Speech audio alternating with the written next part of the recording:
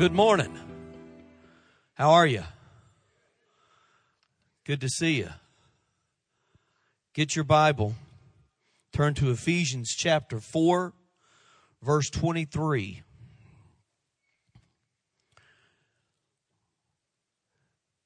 How many of you think you need a new attitude? How many of you think the person next to you needs a new attitude? Huh? I usually say don't point at the person around you, but if you know somebody that needs a new attitude, just go ahead and point at them right now so I know who I'm talking to. Say, you got a bad attitude. You need a new attitude. You know what attitude is? The definition of attitude? It is the way that you think and feel. That's the definition of the word attitude. The way you think and feel. How are you thinking and feeling today? How many of you are really excited and so excited, just so glad this is Sunday, you're just looking forward to today? Man, everything is just awesome and great. You have a good attitude. For the rest of you, you need a new attitude. The way that you think and feel. Viktor Frankl was a concentration camp survivor. And he said this: everything can be taken from a man but one thing, to choose one's attitude in any given set of circumstances, to choose one's way. Attitude is a matter of choice. Your attitude is your choice. You say, well, no, bad things happen and it forces me to have a bad attitude. No, you choose what you're going to do with the things that happen in your life and how they're going to affect you. Sometimes negative things affect you, and it does take a minute. It takes a minute when you're in grief or you're in sickness or you're in some type of negative. It does take a minute for you to kind of wrap your brain around that, slow down. You know, right off the bat, the natural carnal kicks in. And you have a bad attitude, but if you decide to keep one, that's your choice. A fellow named Steve Goutier, he wrote this years ago. He said, both the hummingbird and the vulture fly over our nation's deserts. And all the vultures see is rotting meat because that's what they're looking for. They thrive on that diet. But the hummingbirds ignore the smelly flesh of dead animals, and instead they look for the colorful blossoms of desert plants. The vultures live on what was. They live on the past. They fill themselves with what is dead and gone. But hummingbirds live on what is. They seek new life. They fill themselves with freshness and life. Each bird finds what it's looking for. We all do. The question is, what are you looking for? So what are you feeding on? It determines your attitude.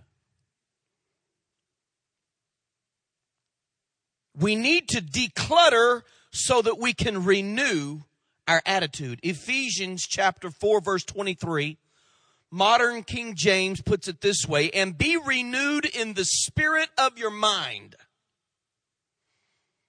Be renewed in the spirit of your mind. Now, what does that mean? And how is that possible? What do I have to do in order to have this renewed mind? I think the way we live is a reflection of how our minds work. I'm not trying to offend anybody in here because all of us have different ways. We're all different. But I would venture to say that if you live in squalor and surround yourself by just junk and things, and everything in your life is disheveled and unorganized, perhaps that is a reflection of the state of your mind. I'm not trying to offend you. On the other hand, there are people who are completely opposite of that, who drive, somewhere in the middle is a balance. But there are people on the far end of the spectrum who can't stand anything to be out of its place for any amount of time. In fact, it so distracts them that they would miss everything else in a setting. It's funny because I'm going to tell you, you guys know me, you hear me every week. I have some issues. I got some issues and I need help. I just got too much pride to go get it. But if you come in my office and you move something, I'm going to be nice to you and I'm going to wait till you leave. But it's going right back where it was. I have issues.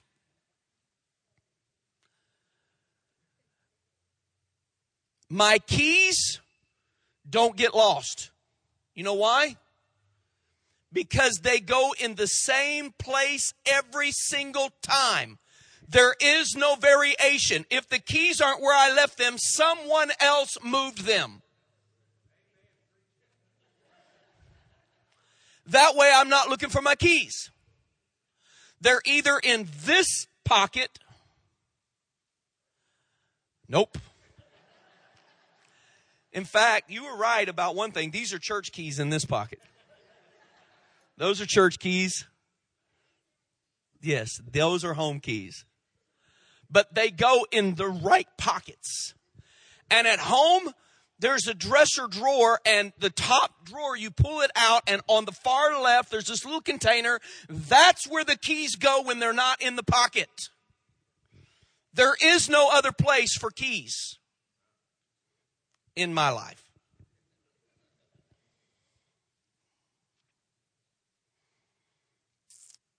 I would drive less organized people crazy because in my mind, things are either right or wrong. Is that right? If it's not right, it's got to be wrong. Unfortunately, I think that most of the time, what I think is right is right.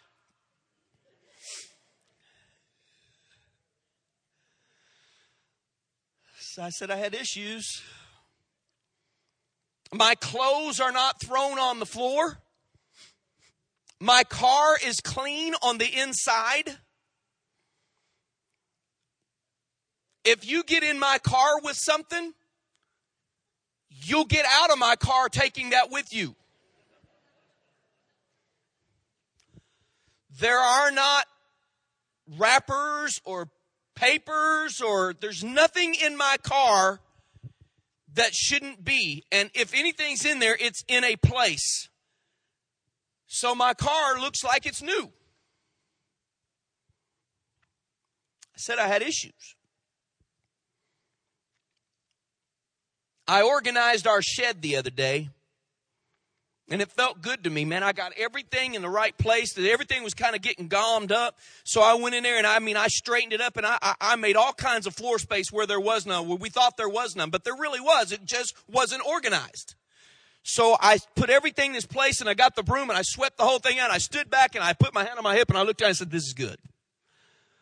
This is the way God must have felt on the end of the sixth day.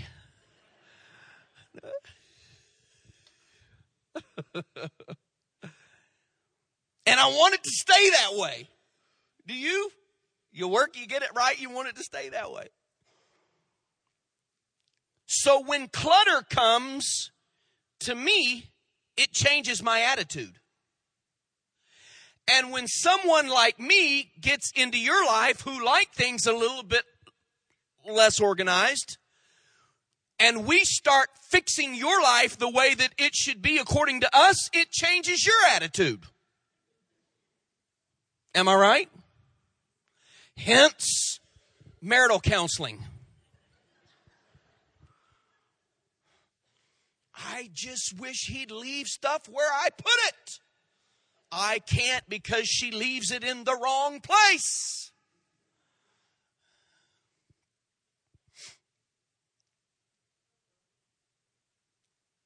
Regardless of how we organize or disorganize, we have one thing in common. We need to have our minds renewed every so often.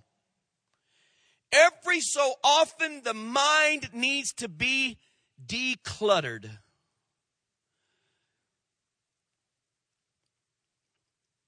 John Gordon said this. He said, we fill our minds with thoughts that hold us back, habits that limit us, distractions that derail us, negative people who drain us, fear that paralyzes us, time zappers that sabotage our productivity.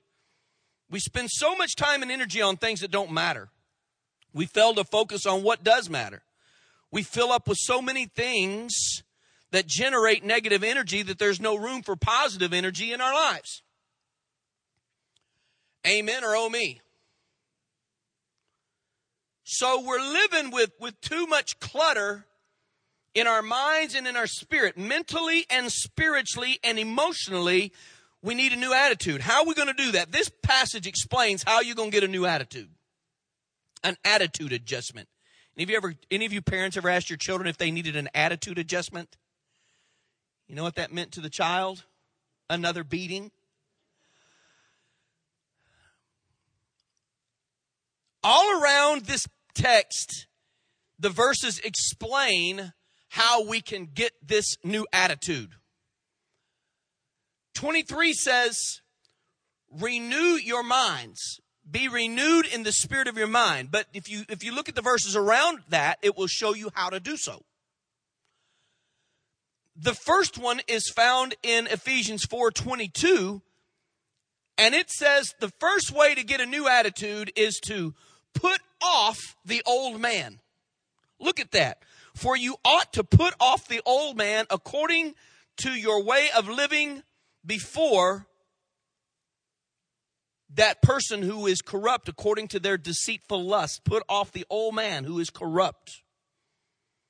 See the word put off, those words, put off. You see those? You know what it means? It can mean a couple of things, and it's really kind of strange because you would think it'd be one or the other, which says to me it's a gamut of things. It says to cast off or to lay aside. Those are two different things, aren't they? One has a picture of throwing, and the other one has a picture of gently laying something aside. I think what he's trying to tell us, or by the usage of that word, the Holy Spirit's trying to tell us, there's a gamut depending on your personality. What happens whenever you decide to take the clothes off that you were wearing that day? That will answer the question. Some of you cast them off. Some of you lay them aside. Am I right? The offcasters are those who would drive me insane. Because the breeches legs, for me, even when the clothes come off, are to be folded to go in the hamper. I said I had issues. The pants are folded and put in the hamper. Now, Bradley isn't here right now. He's supposed to be at the second service. But if you go in his room, the breeches have been taken off. One leg is hanging out. One is in. The belt is still in there. And they're thrown across something in the room. And there are other things laying all around them.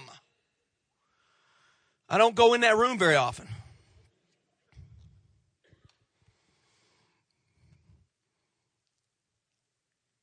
But his time is reserved for more important things. I'm plagued by this. I'm losing a lot of life trying to keep things right. So you've got this thing going on here when it says, put off the old man. Paul's saying whatever works for you, either throw it off, throw it up in the corner, or take it off and fold it and lay it aside. But whatever you do, take it off. Take off. It's a conscious, willful decision to take off who you used to be. You say, well, I gave my life to Christ, and I'm just waiting on Him now to set me free from some of the hurts, habits, and hang-ups that I have. And I would point you to Celebrate Recovery and say that that is an awesome ministry, and we're going to help you do just that. But there will come a point in your life, you will have to decide, I'm not going to put that on anymore. I'm taking that off. And all the programs in the world and all the prayer and all the waiting won't help you until eventually someday you get to the place that you take off the old man. You got to take off the old man and make a conscious choice, at which point the Holy Spirit will help you and you will have power to be an overcomer. He will not help you overcome that which you will not take off. So you take this thing off, you put off the old man. You consciously, willfully make a decision to remove this thing that you've been wearing. And you either cast it aside or you lay it aside. In either case, you're not determining that you're going to leave it in a place where that you'd be tempted to put it back on. You're taking off the old man. Number 2, Ephesians 4:24 says you will put on the new man. Put off the old man, put on the new man. 24 said, and you should put on the new man who, according to God, was created in righteousness and true holiness. What am I putting on? Righteousness and true holiness. How many of you, ladies or men, spend 30 minutes a night standing in your closet trying to figure out what you're going to wear the next day? Anybody do that? Any of you ladies do that? Some of the guys probably do that. Now, I don't do that. I'm separating myself from it. That's where I draw the line, right? I'm weird, but I'm not that weird.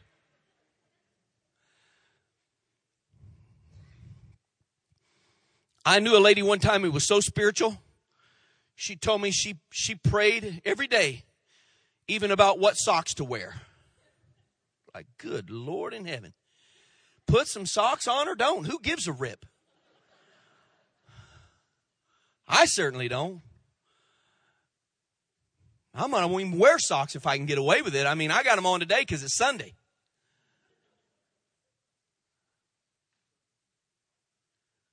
What happens if you take something off? This is a very trick question. What happens if you take something off and you don't put something on in its place in the physical? You're walking around in your birthday suit, right? So it's paramount that you put something on. It's absolutely paramount that you take off the old, but it's absolutely paramount that you put on the new. So when you're standing at the closet every night deciding what you're going to wear tomorrow, make your mind up to say, I'm going to put on righteousness and I'm going to put on holiness. That's what I'm going to wear tomorrow. I'm going to wrap myself in the righteousness and the holiness of God. And on top of that, then I'm going to put on what? The spiritual armor. I love the series that our youth have been talking about. The spiritual armor. It's an awesome series they've been in. We're going to wrap ourselves in the holiness and the righteousness of God, and then we're going to put on the outside of that, we're going to put on the spiritual armor so that we will be able to withstand the enemy. If you don't put those things on, then you'll find yourself going back and finding the old man and putting it back on.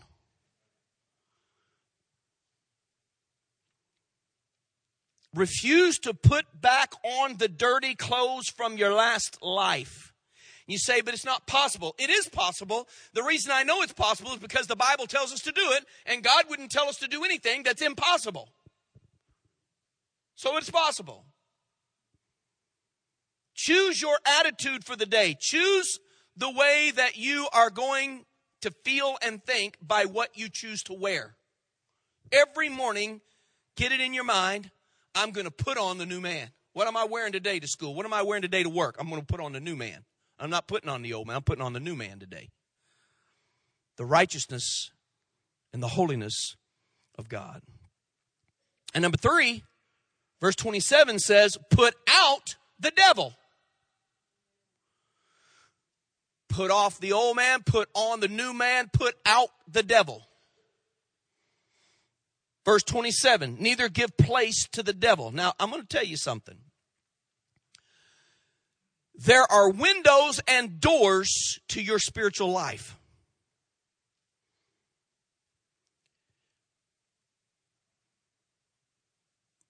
When you became a believer, the Holy Spirit went through your life and shut the windows and the doors. And the Holy Ghost came along and locked them. Why? So that nothing else that wasn't supposed to come in through there would. Let me give you an example.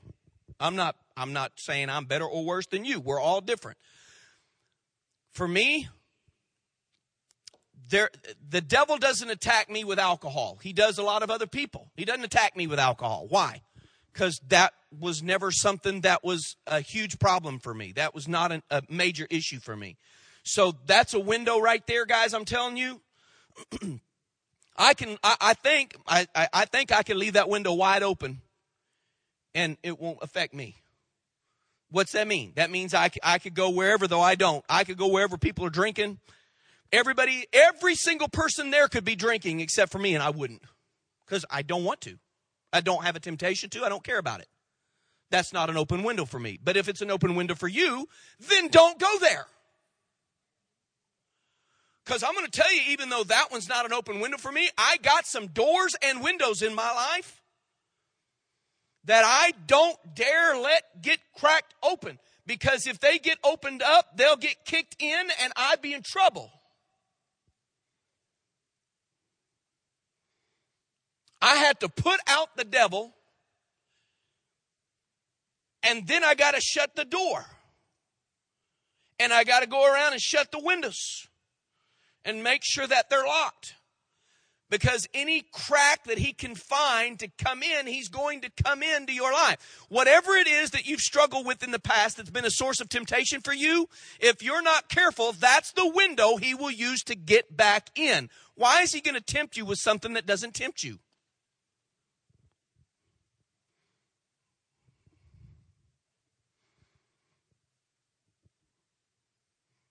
If you used to love to talk trash about somebody, some folks like that. You used to love to talk trash about somebody, then that is a window and a door that the Holy Spirit has shut in your life, and you better not put yourself in a situation with people that like to talk trash about other folks, or else you'll find yourself talking trash again. What is it in your life? Identify the weakness in your life. Identify the thing that you struggle with. Identify the place that you are tempted. Think about that for just a minute. And remember that there are going to be triggers to try to get you to open windows to that. You're probably not going to struggle. If you can't stand a thief, if you can't stand the idea of a thief, if you're repulsed at the thought of ever stealing and you'd never steal, then you're probably not going to be tempted to steal a CD down at Walmart. But if you've been tempted to look at dirty pictures, then guess what? You can pray and get full of the Holy Ghost, and somewhere the devil will put one on a billboard if he has to try to get a window open in your life. Somewhere you'll run into something. You may be cruising along. You may have made it for a year. Done really well. Made it for a year, and then all of a sudden, bam, the door gets open about that far. And you're like, oh, hang on. And then you got a choice to make. Got to get the door shut. Got to get that door shut. Got to get it locked. Block it. Lock it. Cut it off.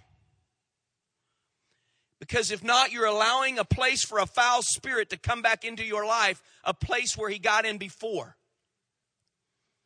The scripture talks about it. When the house is swept and clean and the demon's thrown out, he comes back and brings 6 or 7 of his buddies. Why? Because it's going to be harder to get in this time. And they come back walking around the house. Y'all find an open window? Have you found an open door? Where's a spot we can get in? You got to put out the devil. It's a conscious choice. You do this through specific prayer. You know why? I told the guys this the other night. You know why we as pastors stand up and tell people, read the word every day. Pray every day. Pray in the Spirit. Don't fail to get to church. If the doors are open, make sure that you're not failing to assemble. You know why we tell you to do that? You said, yeah, because you want to be able to count everybody. No. It's because if you don't stay in the Word and in spiritual Holy Ghost prayer and stay in God's house surrounded by His people, the doors and windows will get open in your life. And we're trying to help you lock the doors and the windows. This is how we get a new attitude. H.E. Fosdick said, he who chooses the beginning of a road chooses the place it leads to. I want to close with these words from Pastor Steve Riley. See if you can find yourself in this clutter. These are the types of clutter that we need to get rid of. These are the places where we need to put off, put on, put out the devil. He says, the clutter that you need to lose includes believing that you are alone, trying to please everybody, feeling insecure, putting yourself down, needing everybody to like you, jumping to conclusions before you know the facts, thinking that you're always right, recalling that the times that you messed up, wanting to know how it all turns out, needing to have all the answers, worrying that if you let go of the memorabilia, you'll lose the memories, agonizing that you're not rich enough, good enough, smart enough, surrounding yourself with people who remember the bad times and not the good, making energy-sucking comparisons, viewing life like a movie instead of participating, believing that your best days are over, waiting at all times for the right moment, fearing you'll look foolish, focusing on negative typecasting and anything else that you don't want to pass on to your kids. That's the clutter. It's quiet in here right now because you found yourself in there somewhere, didn't you? That's the clutter that Ephesians 4:23 is talking about, that we need to renew our minds from. Those are the areas where the windows and the doors are open if you're not careful. These are the places that we need to put off the old man, put on the new man, put out the devil, so that we can be renewed in the spirit of our mind. It's time to get rid of the clutter. These are the ways that we get a new attitude. Doesn't mean that you're a sinner on your way to hell because you need a new attitude. So many of our altar calls cause people to disengage by the way that they are worded. We've made altar calls a thing over in the past so many times that if you responded, it meant you were a sinner. The only way you could respond to an altar was to publicly be confessing that you were a sinner again. So a lot of good Christian people don't ever respond to altar calls because they're like, I've been saved 40 years and I'm not going to go down there and get saved again. I'm not talking today about you needing to get saved again. I'm talking about you needing to get your mind decluttered. I'm talking about you needing to let the Holy Spirit renew your mind and change the way that you think and feel. If you don't like the way you've been thinking lately and you don't like the way you've been feeling lately, this is your word. It's time for you to get your mind renewed. And it's easy. We're just going to turn it over to the Lord, and then what are we going to do? To shut the doors and the windows.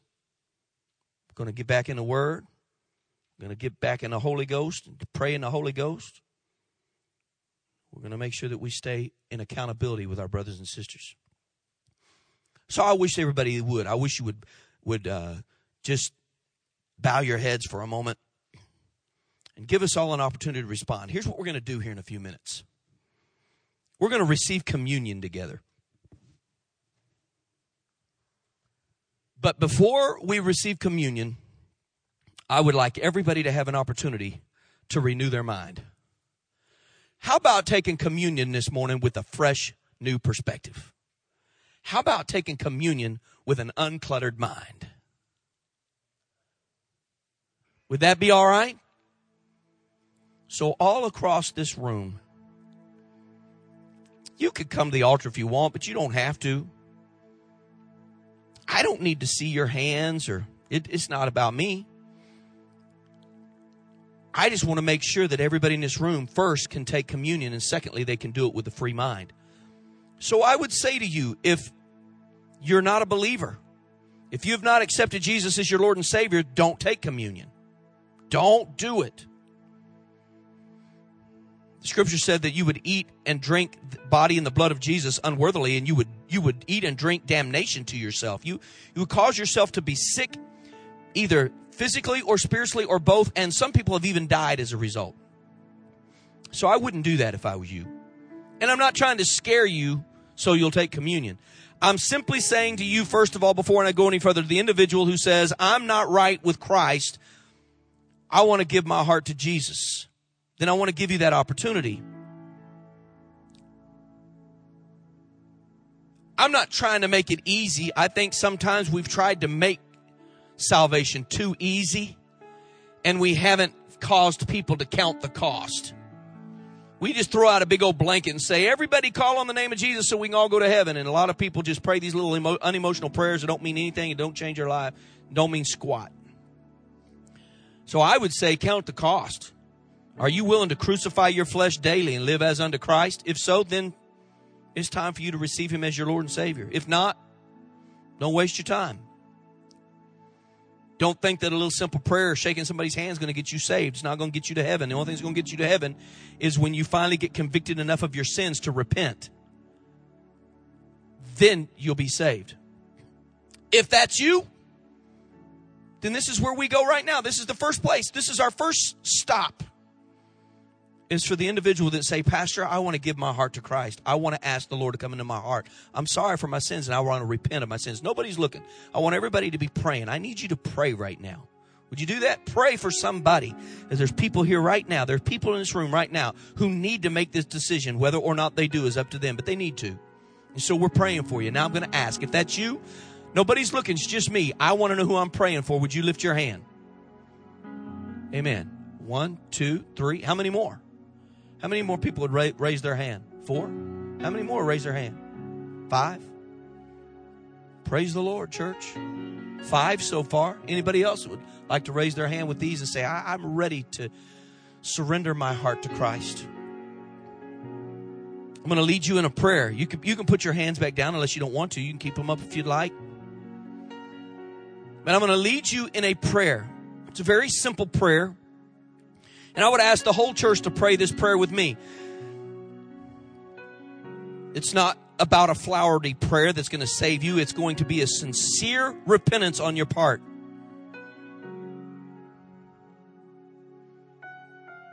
If you really mean this today, I want you to pray this prayer. Say, Dear Jesus, all over the room, Dear Jesus, I'm sorry for my sins. Forgive me for my past. Come on. I want to live for you. From this day forward, I want to be your child. Renew my mind. Take out all the old clutter.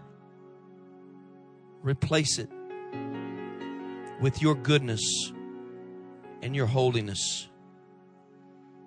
Fill me with your Spirit and let me walk with you. In Jesus' name, amen. You don't have to do this, but I'll tell you, it's a really cool thing to do on your spiritual birthday. I want all of heaven right now is rejoicing at 5 or 6 people already that made this decision. But I would love for our church to be able to celebrate with you. I'm not asking you to come to the front. But this is a big day, because if you prayed that prayer, you not only gave your heart to Christ, but it's also going to be the first time you ever take communion. All on the same day. Your spiritual birthday, you're going to take communion. Isn't that amazing? If you prayed that prayer and you're willing to do it, this is a public profession of your faith. I just want you to stand to your feet. You prayed that prayer and you meant it. I want you to stand. Come on, stand up. If you prayed it and you meant it, keep standing. Keep standing. Hang on, keep standing. Come on. Stand up. Stand up. Stand up. Keep standing.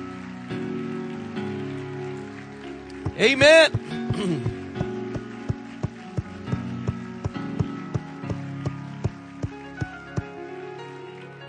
Praise the Lord, guys. That is amazing. You can be seated. That is just awesome. I'm just thrilled for you. I'm thrilled for you right now. That's amazing. That's what the Holy Spirit does. That's what He does. And now, your first walk to the altar is going to be to receive communion. That's an amazing thing, guys. That's an awesome, awesome thing. Before we take communion, please remember this, parents. Do not let your children take communion. If they are not to the age of accountability and have not asked Jesus to come into their heart, if they do not perfectly understand what's going on, do not let your kids take communion. Secondly, if you are not a believer, if you have not asked Jesus into your heart, do not be moved by peer pressure when everybody else moves. Don't move. Don't come and do this. This is a sacred, special thing. Now, the other thing is, I don't care what denomination you're from. You're visiting us from another denomination. I don't care. You're my brother. You're my sister. If you know Jesus and you've accepted Him as your Lord and Savior, then you're my brother and sister, and I don't care what church you came here from today. I don't care. You're part of my family. And we receive you and we love you, and you're welcome. If you've asked Jesus in your heart, you are welcome to take communion in this place today, because we're one big family. We're going to take it here, and someday we're going to go to the marriage supper of the Lamb together. See what I can do when we get there. Somebody say amen. Jeff Bond, you ain't going to be able to keep up with me when we get to the marriage supper. I do like I do over at the Amish kitchen. Sometimes y'all see me at the Amish kitchen up moving around. I eat till I get dizzy, and then I get up and I walk around, I walk it off, and then I go back and hit it again. Somebody say amen. I'm that close to a coma when I leave that place. The marriage supper of the Lamb. We're not there yet. Communion today is a very serious thing. Don't take communion if your heart is not right with God. But if it is, then you're welcome to. We are taking the body and the blood symbolically of our Lord Jesus. It does not literally become. It's just a cracker and some grape juice, but it symbolizes the broken body of our Lord and His blood that was shed to save us, heal us, empower us, equip us, keep us. It's an amazing thing. I want you to stand to your feet.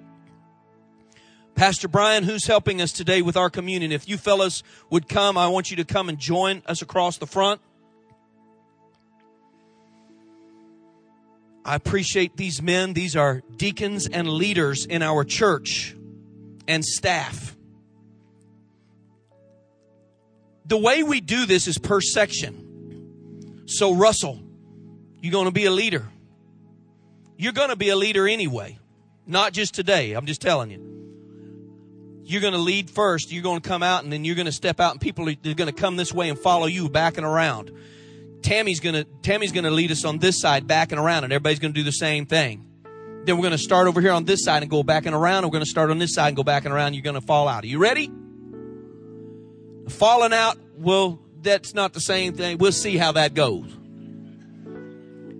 I just mean you're going to fall out and follow, but we'll see about the rest of it. Last week, it was falling out. Man. All right, are you ready? Come on and partake of the communion. Come and get these symbols.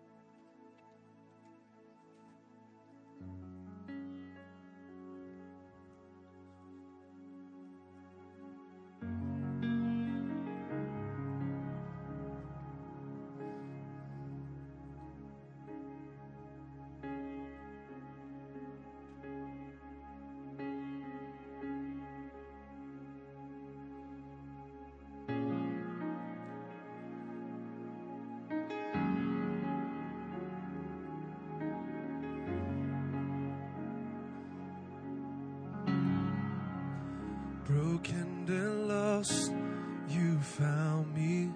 Though hurt had been my way, you healed my life.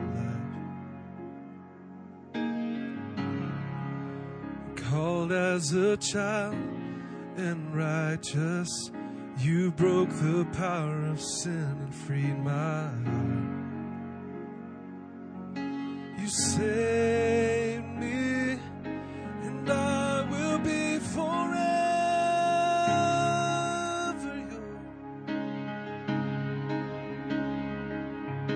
You made me free to be forever yours. Amen.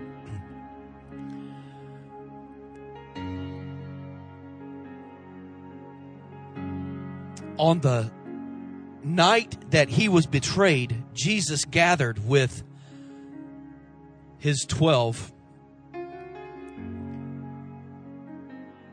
And even as one of them were leaving to do the betraying, he broke bread with the rest, and they passed a cup around. And he told them, these emblems symbolize me, my body and my blood. My body's going to be broken. My blood is going to be shed. And it's going to be for your salvation and your healing and your deliverance.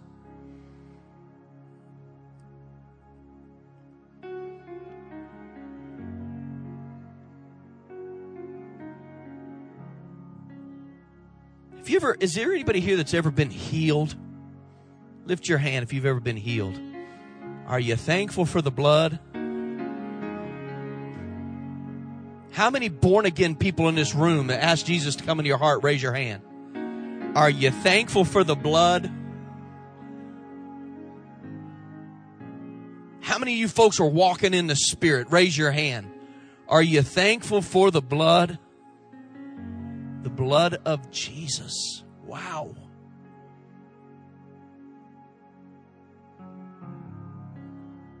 We weren't redeemed with some perishable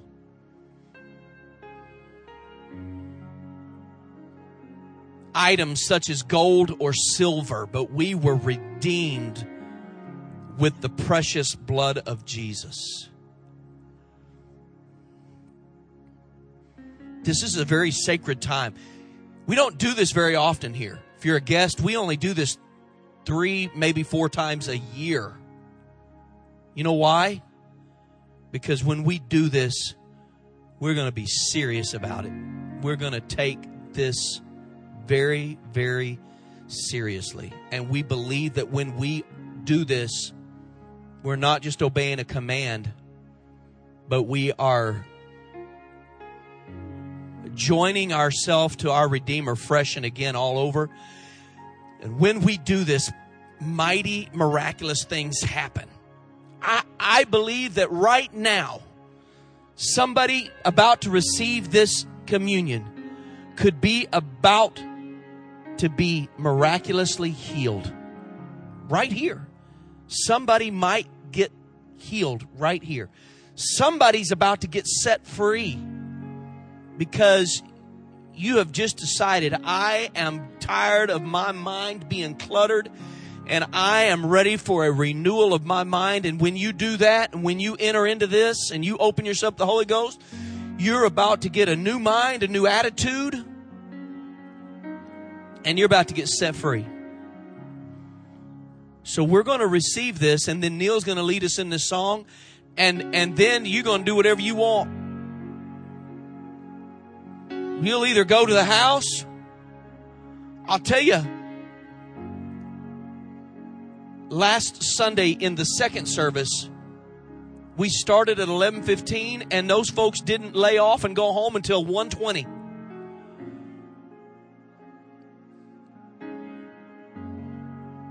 You may decide to stay today all the way when they're getting here. I don't know. All I know is that it can be an empowering and exciting thing when you get your mind right. And your soul gets filled, and you get full of the Holy Ghost. And there's nothing like the decluttering of your mind. I had my mind decluttered last week. Are you ready? This symbolizes the body of our Lord that was broken for us. This do in remembrance of Him and that.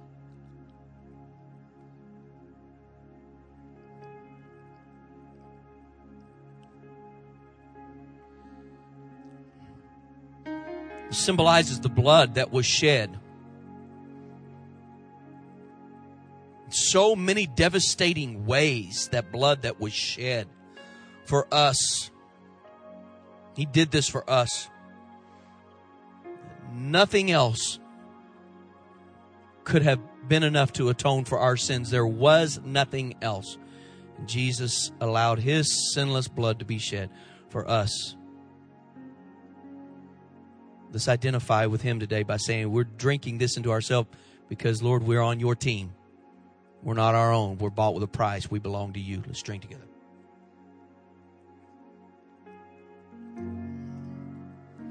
And now as Neil leads us in this song, you step out, you come around these altars, you go around this house, you kneel down wherever you want.